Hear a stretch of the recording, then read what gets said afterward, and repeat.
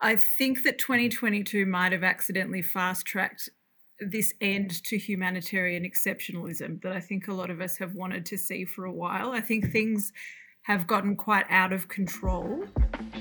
Now, we may disagree on this a little bit. Calling the next Grand Bargain the Great Leap Sideways. This is the podcast from hell. Grand Bargain. Decolonizing aid. COP26. Big Aid. Humanity. Humanitarian action takes place at the edge of chaos. And to find the right answers, we need smart, honest conversations. That's what this podcast is about. Welcome to Humanitarian. I'm your host, Lars Peter Nissen. Humanitarian. Humanitarian. Humanitarian. Meg Sattler and Paula Hilbay-Sand, welcome to Humanitarian. Thank you so much. Hi, Lars. This is my favorite episode of the year. It's like Christmas coming a bit early. We're taping this mid-December, and I missed you guys. Oh. I can't believe it's been a year since the last one. It seemed like it was about 3 months ago. Yeah, it's gone very quickly, and I want to break the good news to you up front. You have both made it to my top 50 favorite ever humanitarians this year also.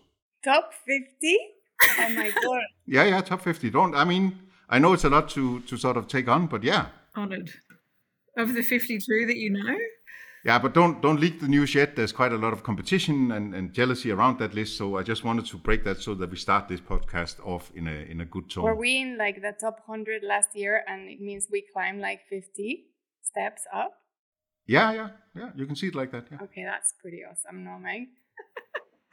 Paula, you are in a undisclosed location somewhere in Asia. So yeah, my personal situation is now taking me to like one of the most interesting places for humanitarian work, and I get to see the inner workings of the other side of the coin. So yeah, really interesting, very different.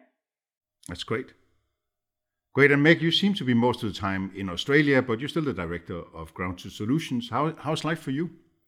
Life is good, very busy, which could be why it feels like 3 months since we last had this conversation. But I've been fluffing around the world a bit, and yeah, just a little bit out of control, busy, I would say.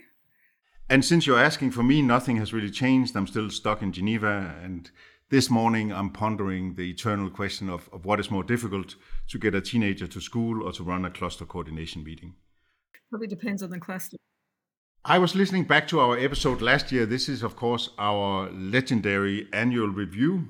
And last year we named 2021 a brutal year, a uniquely difficult year. And I was thinking we can't do a brutal year 2.0 this year. So any takes on top line, what has this year been like? What about you, Meg? Yeah, that's a big question. We were discussing this a little bit offline. For me, I think what has been the most interesting about this year is that I think almost accidentally, because of a convergence of a number of different events and processes, I think that 2022 might have accidentally fast-tracked this end to humanitarian exceptionalism that I think a lot of us have wanted to see for a while. I think things have gotten quite out of control in the humanitarian space as we know it, in this sort of tightly controlled realm, the very neatly defined, principled system that everyone has come to expect of humanitarianism. I think a lot of things have happened this year that have sort of blown that out of the water. And I think while that is a little bit daunting, it's also something that a lot of reform processes have really needed.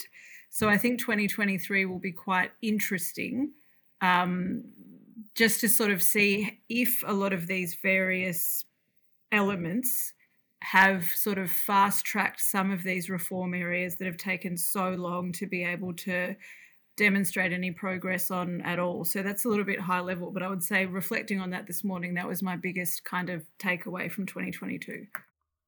Great. So almost 2022 as an accelerator for some of the processes we have wanted to see happen. What does it look like for you, Paul?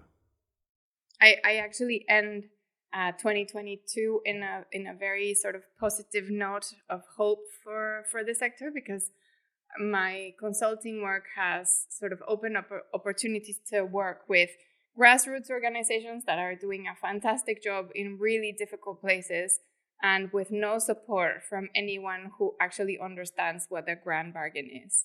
So that is really, really refreshing because these people are actually changing lives. And then on the other hand, I work with like really senior people, right? Like at the resident coordinator level, at the sort of country director level. And they're also trying to do things in a dramatically different way. So when someone hires me to do a systems analysis of a really complex crisis, and then they put their money behind doing interventions that are different, for me, that is like hopeful. So I think, yes, 2021 was a hard year. 2022 was hard. I think 2045 will be hard as well. But for me, there are glimmers of hope in the people that are doing humanitarian work, and I want them to represent what the sector is. And I think that's why I'm hopeful at the end of this year. I think for me, the overarching feeling is the whiplash from Ukraine. To see that war come in and just devastate a country in that way, this close to Europe, and see the geopolitical seismic shift that we have had in Europe and the global sort of ripple effect across the world has for me shaped the year. And I say this very, very conscious of the Eurocentric bias there is in this. But I just have found that I have been unable to snap out of the fact that bloody Finland is joining NATO, and just how that shifts the whole world we have here. And in terms of the humanitarian sector, I think it is so hard to actually remember what goes on outside Europe. 10 years ago, 12 years ago, Jesus. I was in Pakistan in 2010 for the floods that happened back then, and they were massive. And there was a big operation. You had, I think, 21 million people affected at the height of it. This year we have had bigger floods in Pakistan. Nobody's talking about it. It's just not on the radar. It's just doesn't seem to be something we are concerned about.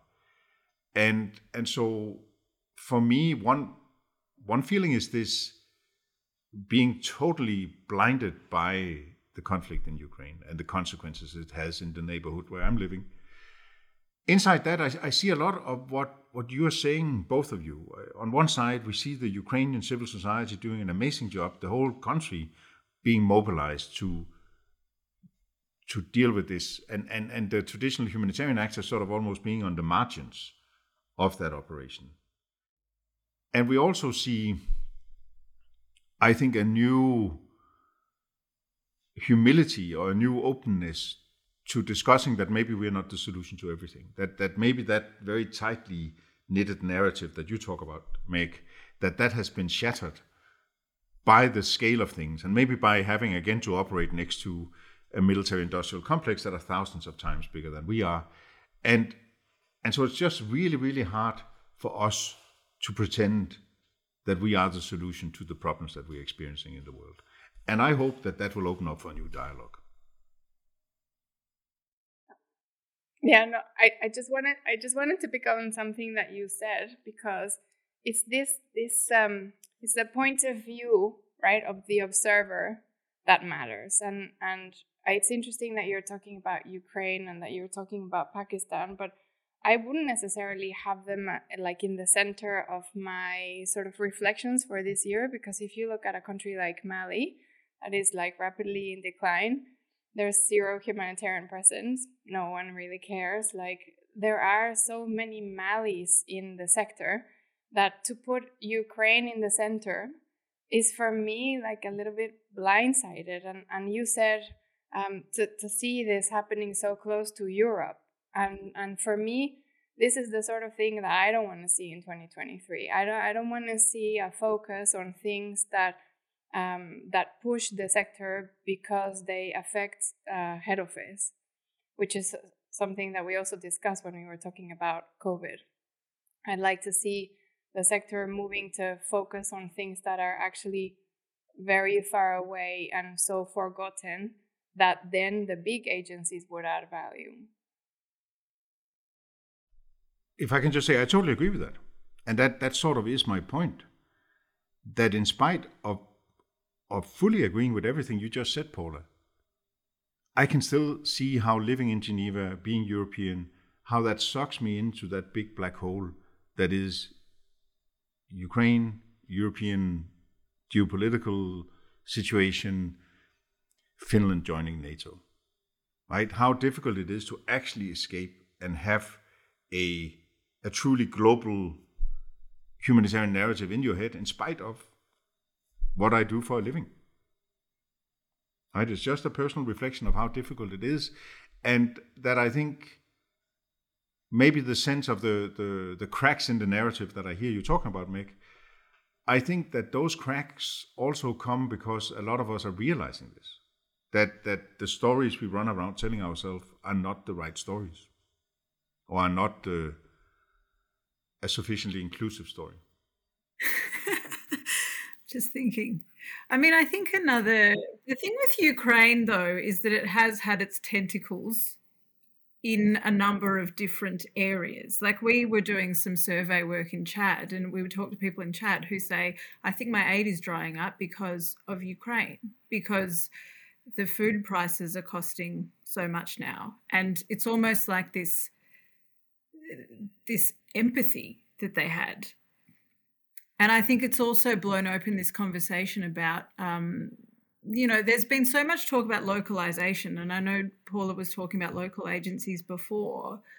I think something that's also happened this year, and this probably also depends on your vantage point, but because so much of the focus on localization, first of all, it's given a name. It's called localization. It's like a thing. It becomes like another buzzword in the humanitarian system.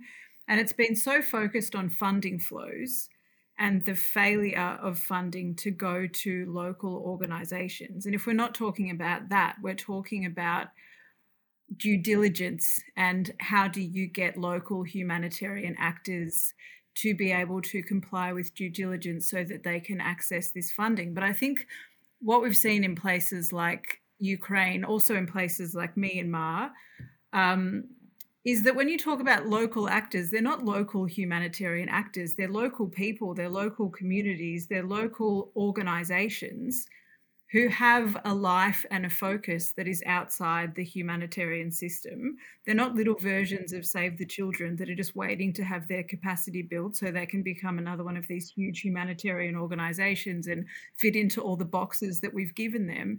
And I think there's a real level of discomfort in that, one, because of humanitarian principles. Like, most local actors are not impartial, and that is not always a bad thing. And there has to be this element of letting go. If you want to really support, quote unquote, localization, you have to be prepared to support people who are sort of actively part of a conflict, or who are not impartial in any way, but who are probably best placed to be reaching people who others can't. And I think processes like that, or not processes, but just the state of things this year has made that so much clearer in a way that I think is quite positive, when coupled with this analysis that's just come out in the Global Humanitarian Overview of the inability of the sector as it stands now to meet the predicted need for next year without a serious shake-up of how we view things. And I'm sort of hoping that enables a sort of relinquishing of control and more of a messy ecosystem where a lot of these processes that don't perfectly fit into very old traditional humanitarian boxes will be supported. And therefore, a lot of these reforms that we either sort of want or we don't will be fast-tracked, whether or not there's anyone in Geneva pushing for them to be fast-tracked. So I see that as being a real sort of opportunity, and one that, I mean, at least for me, I think Ukraine helped make that clearer by talking to a lot of local actors in Ukraine and just realising who they were and how distant they were from this sector and how little they cared about this sector while doing quite inspiring work. Yeah, I don't know. It's making me think of this like Octavia Butler quote of like, "There's nothing new under the sun, but there are many different suns." And I wish that was the focus, right? To say actually there are lots of other places in the humanitarian sort of universe that are changing the markers of what success looks like. So when you have, for example, an office who realizes that they cannot do any planning without having an exercise to understand what are the trends and how they are affecting their ability to program, that for me is like the emergence of a sun that needs to have some focus. Again, go back to Ukraine. When you have small sort of investors from the private sector delivering cash faster than any agency, right? At an amount that is actually life-saving, as in $1,000, not $20, then that for me is another sun. I think it's just like, for me, it's a question of labels, maybe. As in who gets to call themselves a humanitarian and therefore who gets to represent this sector that I feel so passionate about. For me, it's changing. So for me, the person who delivered like a lot of cash grants that were actually transformative for people who were trying to escape a war, that's someone that represents this sector. A small organization like you were talking about, Meg, that like is actually delivering fundraising in whatever ways they can, and then using digital means for their off-ramp, those are the ones that represent me in this sector. All the other sort of agencies who are like super obsessed about their own relevance and not necessarily having very serious conversations about how is their business model going to have to adapt to serve 1 in 23 people who are going to need humanitarian assistance next year, they don't represent me. And I think I would like to have different suns, right, emerging. I like the one about different suns, and I think what I was trying to say is I try to be aware that I am under a very specific sun. Right? That I've just felt how much you get sucked into, because it's been so turbulent this year in Europe, right? You can really feel how your mind closes around that, and how your ability to actually think globally and try to empathize with the global humanitarian agenda is diminished. And I've got nothing to say but like, about time, man. As in like, why would people in Geneva would need to be making all those decisions? As in like, stop it, like stop obsessing about it. There's like no funeral to be held. Okay, this was a glitch in history that like white people in Europe got to decide about global solidarity for the rest of the people who are living in need. Whatever, I celebrate that, it's over. Give the opportunity for other suns to emerge and decide what matters. So maybe 2 things to that, because I think that's obviously right. That's the whole decolonization that we always talk about, right? When I look back at the conversations I've had on True Humanitarian this year, one of the things that really sticks with me is the one I had with Raj Kumar from DevEx. And his message was essentially 2 things. One was, if you're inside the system, get with the program, take some risks, and get fired. And secondly, we have to incubate or have to create a growth layer of new initiatives, of new organizations or new projects that are there already. I mean, the creativity and the drive is there, but how do we enable that? I think that's the second point. So for me, I took with me from that conversation, on one side, push it, take risks, get fired if you're an incumbent. And secondly, how the heck do we create a growth layer that accelerates all of the positive developments that are already happening?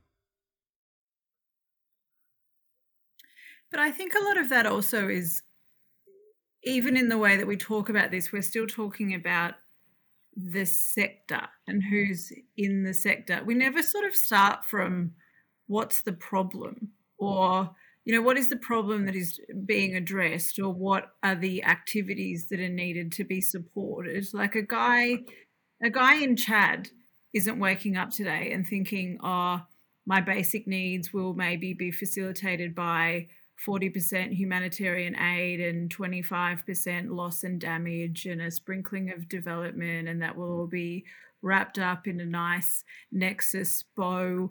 And I'm really looking forward to participating in all of these evaluations. I mean, no, like he's thinking, how can I make an income today, and how can I provide for my family and myself, and will my home and my pets and my assets withstand a drought? And within this spectrum of my concerns, what are my priorities, today and this month and this year? And our system doesn't allow for that. And it's so interesting because I feel like now, this year we've been learning a bit more about climate because we're doing more projects in the climate space. And going to COP was so interesting to me because what people are talking about in those forums, you have all of these people talking about climate and their relationship to climate, and it's disasters. Like they're talking about disasters and their ability to cope with disasters. And then you start bringing sectors into it, and it just doesn't meet. Like you don't have conversations that meet in the middle when you're talking to like climate people. And I just wonder if there's something in this relinquishing of control that I'm hoping will be fast tracked off the back of all of these different focuses this year, that will just make the person in their community more of the starting point.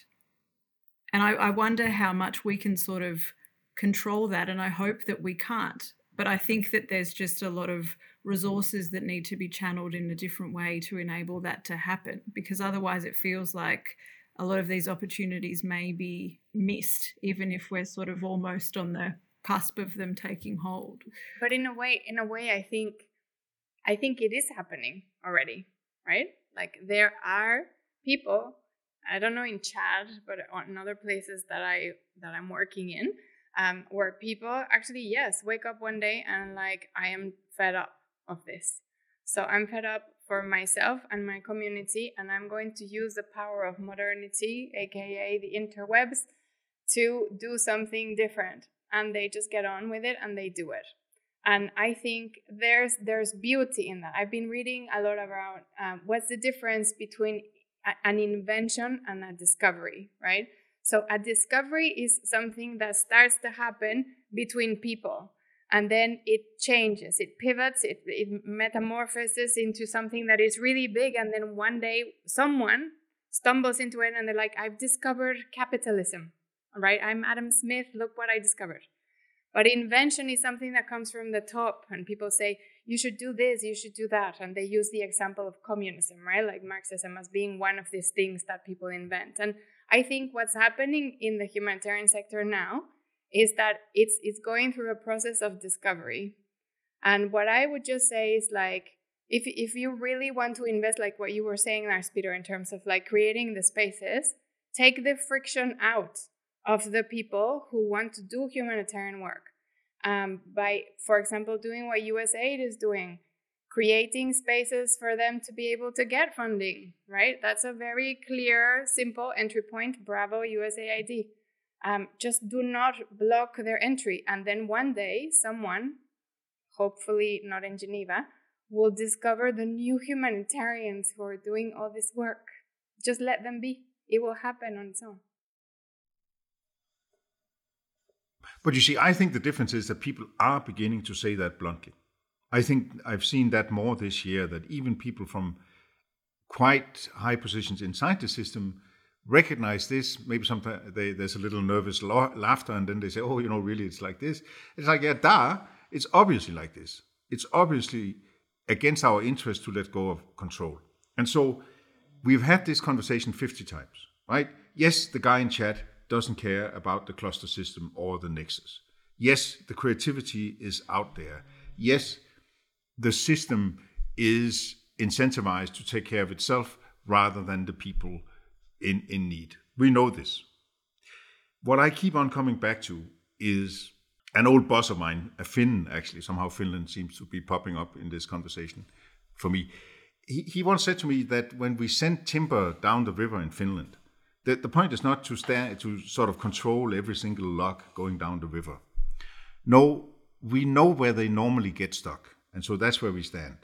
and we wait for one that almost gets stuck, and then we give it a little shove, and then it flows again.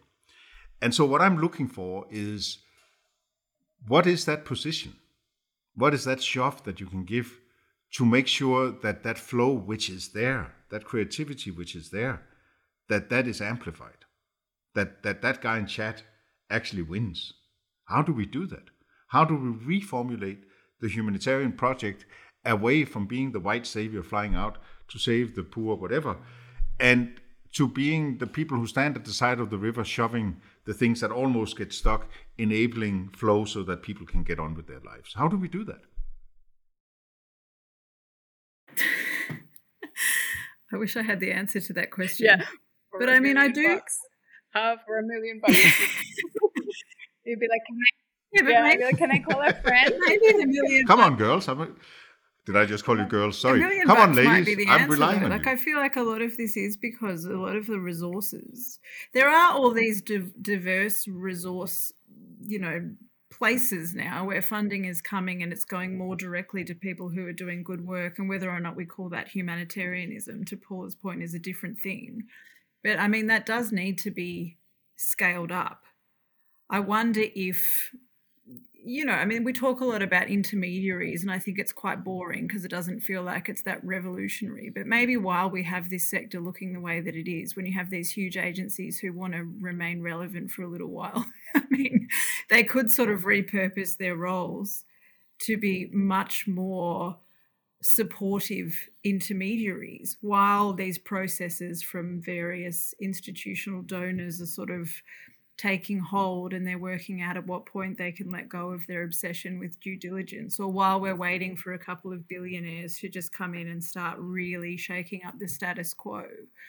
Not to turn it back into a negative, but I think one concern that I have about next year is the focus on famine.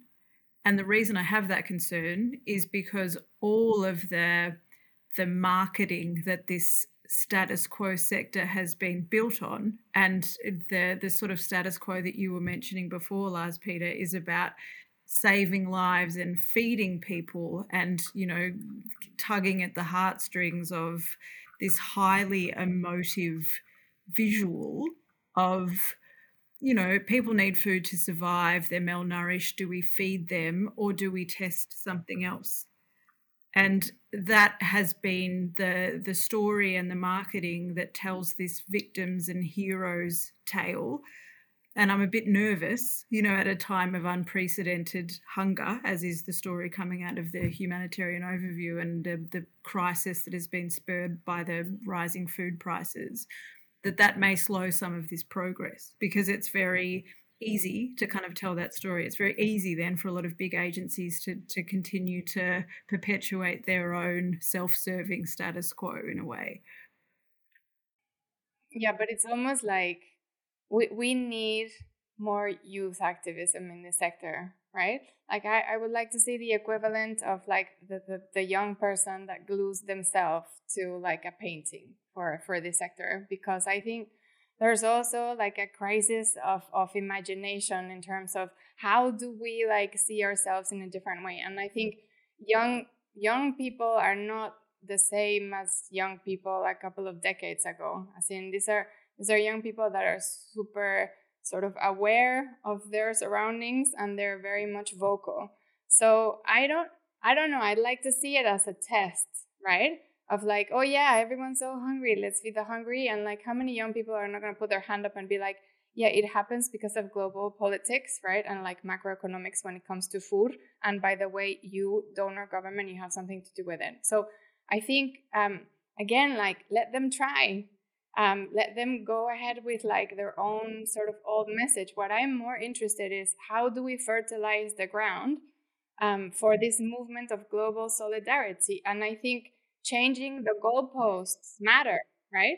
So if we stop talking about like the lack of capacity of global actors, but like the lack of capacity of international actors to work with global people, I'd like to see that discourse changing a lot, right?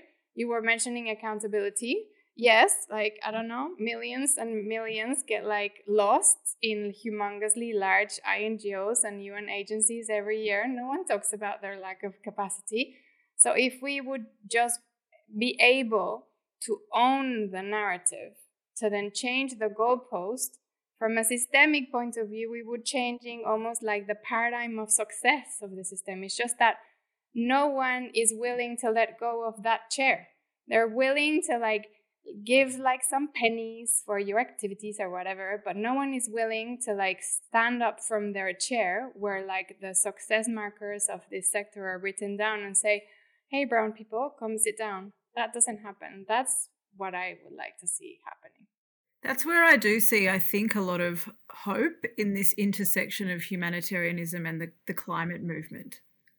And it really only dawned on me, I mean, it's probably really obvious, but talking to a lot of these youth climate activists and seeing I guess there were similar discussions around COVID, but because climate is this global threat and people really see it as a justice issue, and the injustices in how climate change has come about are more and more obvious, and the information on that is shared in a way that's, it's not perfect, but it's much more equitable than in the humanitarian space. There's not this group that is kind of like, we hold all the information.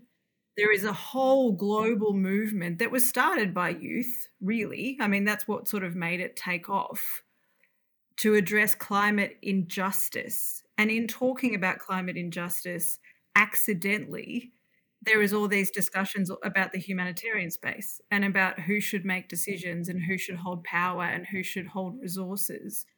And I came back from COP. I mean, I think COP was one of the most disappointing COPs that has ever happened. But I felt really inspired by it because everyone that I met were these young activists. I mean, everyone that we were talking to, there were sort of activists from, countries from Germany to Uganda. There were whole movements of people who were just doing incredible, incredible work.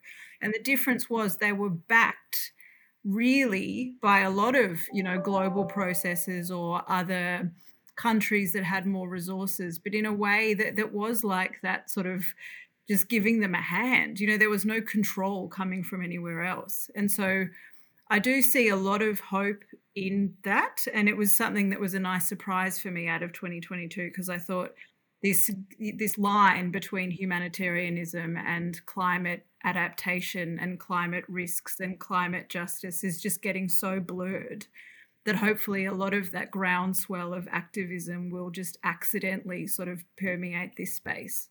But maybe that's like another answer towards like Lars Peter's 1 million sort of question.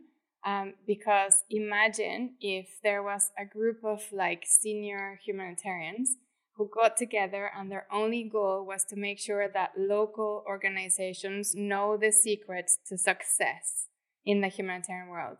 And you do it for free, and you do it with no bars in terms of the knowledge that you're sharing. That could be pretty transformational, right? But that is not a grand bargain initiative. Again, that needs to be like a grassroots thing that happens from humanitarians who want to see the system change. So maybe start that in 2023, Lars Peter. I think it's a great idea, Paula. And in a sense, I've been working a little bit, for example, with a guy called Gopi, who's been on the show earlier, who has this idea about building a platform, building resilient destinations for tourism-dependent, climate-affected communities, right? So communities where they get all their livelihood from tourism, $1 billion industry, or trillion probably, I don't know, it's big.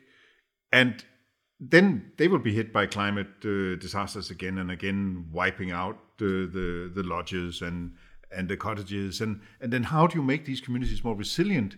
By somehow siphoning off some of all of the resources from that global tourism industry and driving that towards those communities. That's the sort of solution I find really, really inspiring. And I've been working with Gopi to try to figure out how do you build a platform for that.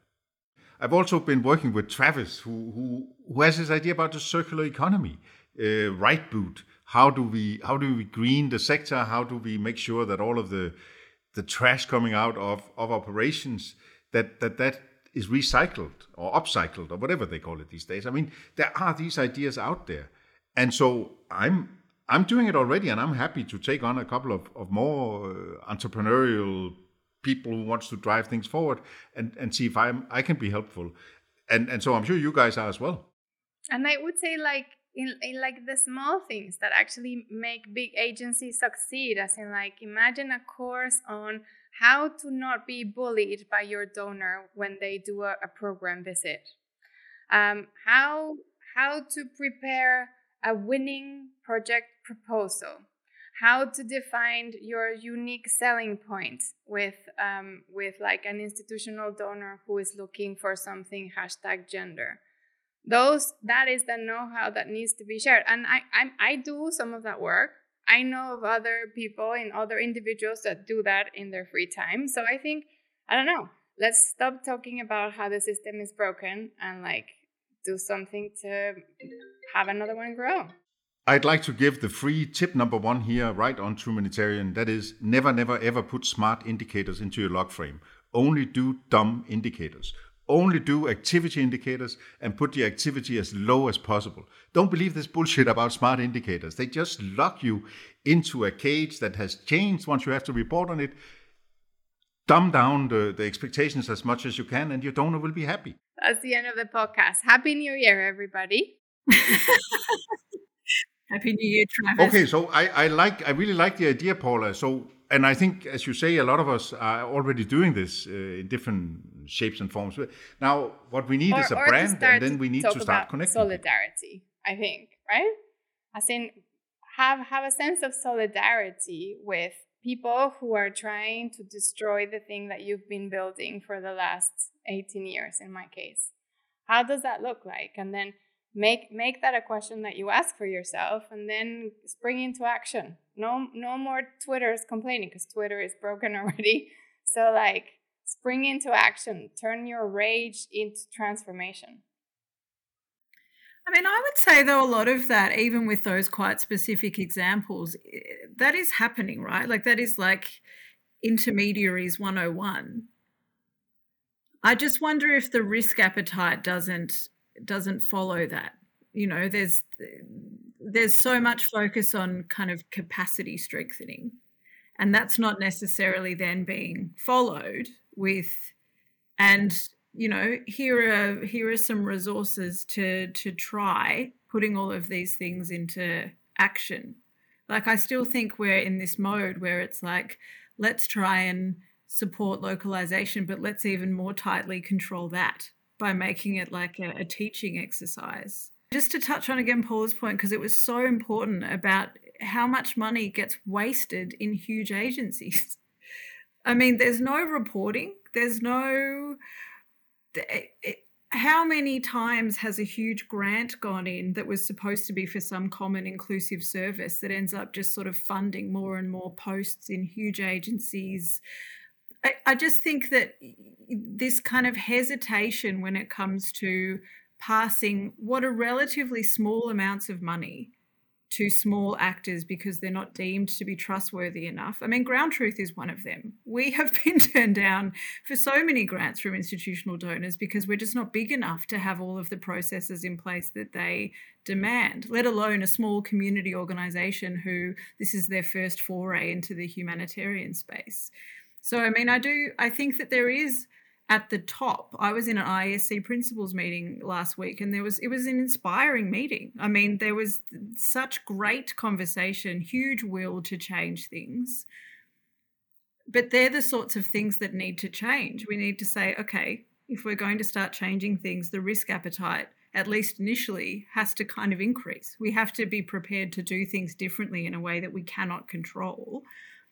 And I'm hoping that's what we're going to see more of, because external forces are going to push that more than we currently know. Can I add like one last thing? Because I think, yes, like giving like resources, voice, space, etc. for local actors is important. But there's also, I think, a humongous need to not ignore the fact that the programmatic approaches that we use are from the 50s, as in it's not only how we do it that is outdated, right? It's what we do when we do it. And local actors can try new approaches, but the whole sector needs to start thinking about what does it look like to serve, again, 1 in 23 people? What does it look like to do, for example, environmental peacekeeping? Like we are like on the doorstep of like collapse of humanity, and we continue to think that by training tailors, things are going to get better. So yes, localization has all of my attention, but our approaches are entirely updated. And I would like to see more funding going into thinking what are some of these programmatic approaches that we need for the time that we're in and the type of problems that people experience. That is so outdated. But again, it talks to like the unique selling point of the big agency. So it's also not something that you hear very often. But if you're looking at it from the point of view of someone who's receiving assistance, it's pretty shocking, as in like migrants in Latin America receiving this like random cash grant with no design behind it. It's not okay. We need to also modernize what we deliver. No, I mean, I think that my hope is that they would go hand in hand. And I think this is the whole problem with localization, is that it's like, how do we equip other people who aren't currently involved in this weird sector to do everything like we do it? Rather than, how do we actually support ideas that are closer to community priorities? Because, it's not necessarily all about localization. It's just about better prioritization and being more responsive to what people actually need in their day-to-day lives versus what we think they need in sectors that we have created, a long time ago. I feel like that's where hopefully I think that change would happen, because we wouldn't then, I'm saying we, but a lot of the big humanitarian players wouldn't necessarily be controlling the programming in the same way. Yeah, so like changing the designer, right? If you change the designer, you change the point of view, therefore you change the design. I like it. And people know what they need to do, as we've all seen time and time again. I mean, we just did this research in Nigeria, and it was about voucher assistance. And someone said, oh, my voucher assistance is so helpful, thank you so much. And we were kind of saying, well, why is it helpful? And they said, because we sold it and we used the cash we got that was less than the transfer value of the voucher to put towards a livelihoods activity. I mean, people know, they take what they can and they know what they need to do to try and recover from whatever situation they're in. And we just continue to kind of think we can overly design that from somewhere far away and that it would have a good outcome. I sense that we have a shared feeling, or we have a shared experience of this loss of control, or this loss of a central point where the narrative is defined. And I think we are all quite comfortable with that. We're actually happy about that. Absolutely. I'm celebrating it open like champagne bottles, because I think once we've finally managed to understand that change is who we should be, right? Humanitarianism should never be about the status quo. It should be about change, because that's what happens when you get like struck by a crisis. Then we're winning. So yes, give up the control. Bravo. I really like your idea, Paula, about sort of a friend in your corner, the old farts that have been through the system for 20 years, somehow just making themselves available for younger entrepreneurs and giving them a few tips on how to play more dirty and get more ahead. I like that idea. I just don't like that you think I'm the one who's supposed to do it. I think you should actually be pushing it. It was your bloody idea.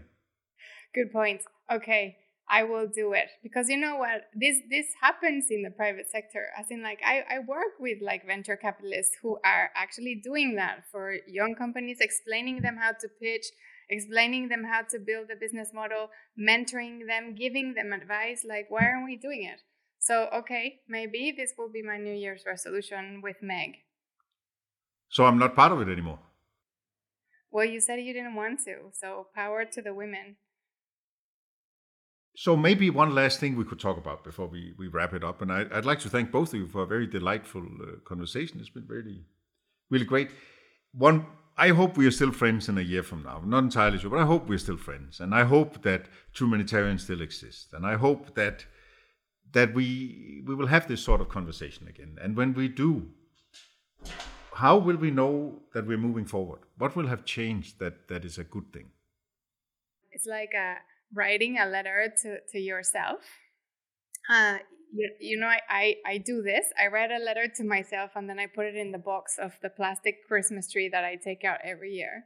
And it's really hilarious to like remember the worries of the Paula of the December of last year. So it sounds like, oh, how inspiring, but actually no, it's like just to make fun of myself every single time. So I think for next year, I would like us to be talking about lots of different things that happened. As in, I want to talk about action.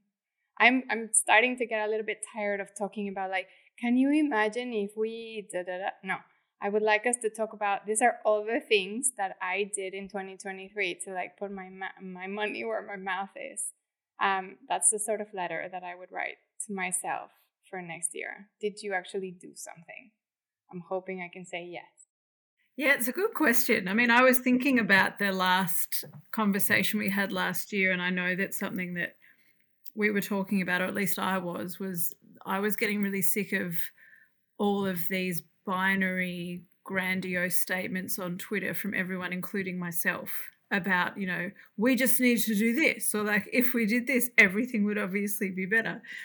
And so I feel like looking back over that year, a desire for sort of more humility has probably shown itself. And I feel like that could be taken to new heights for next year.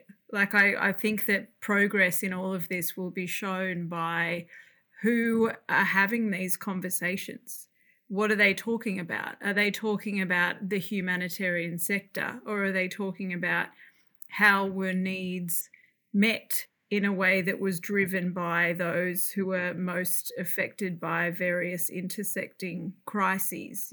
How have various voices in various arenas converged to come into these humanitarian discussions? Are they influencing the work of the ISE principles, which I know is a discussion every year? So that will be what I'm sort of looking for and hoping to foster between now and then.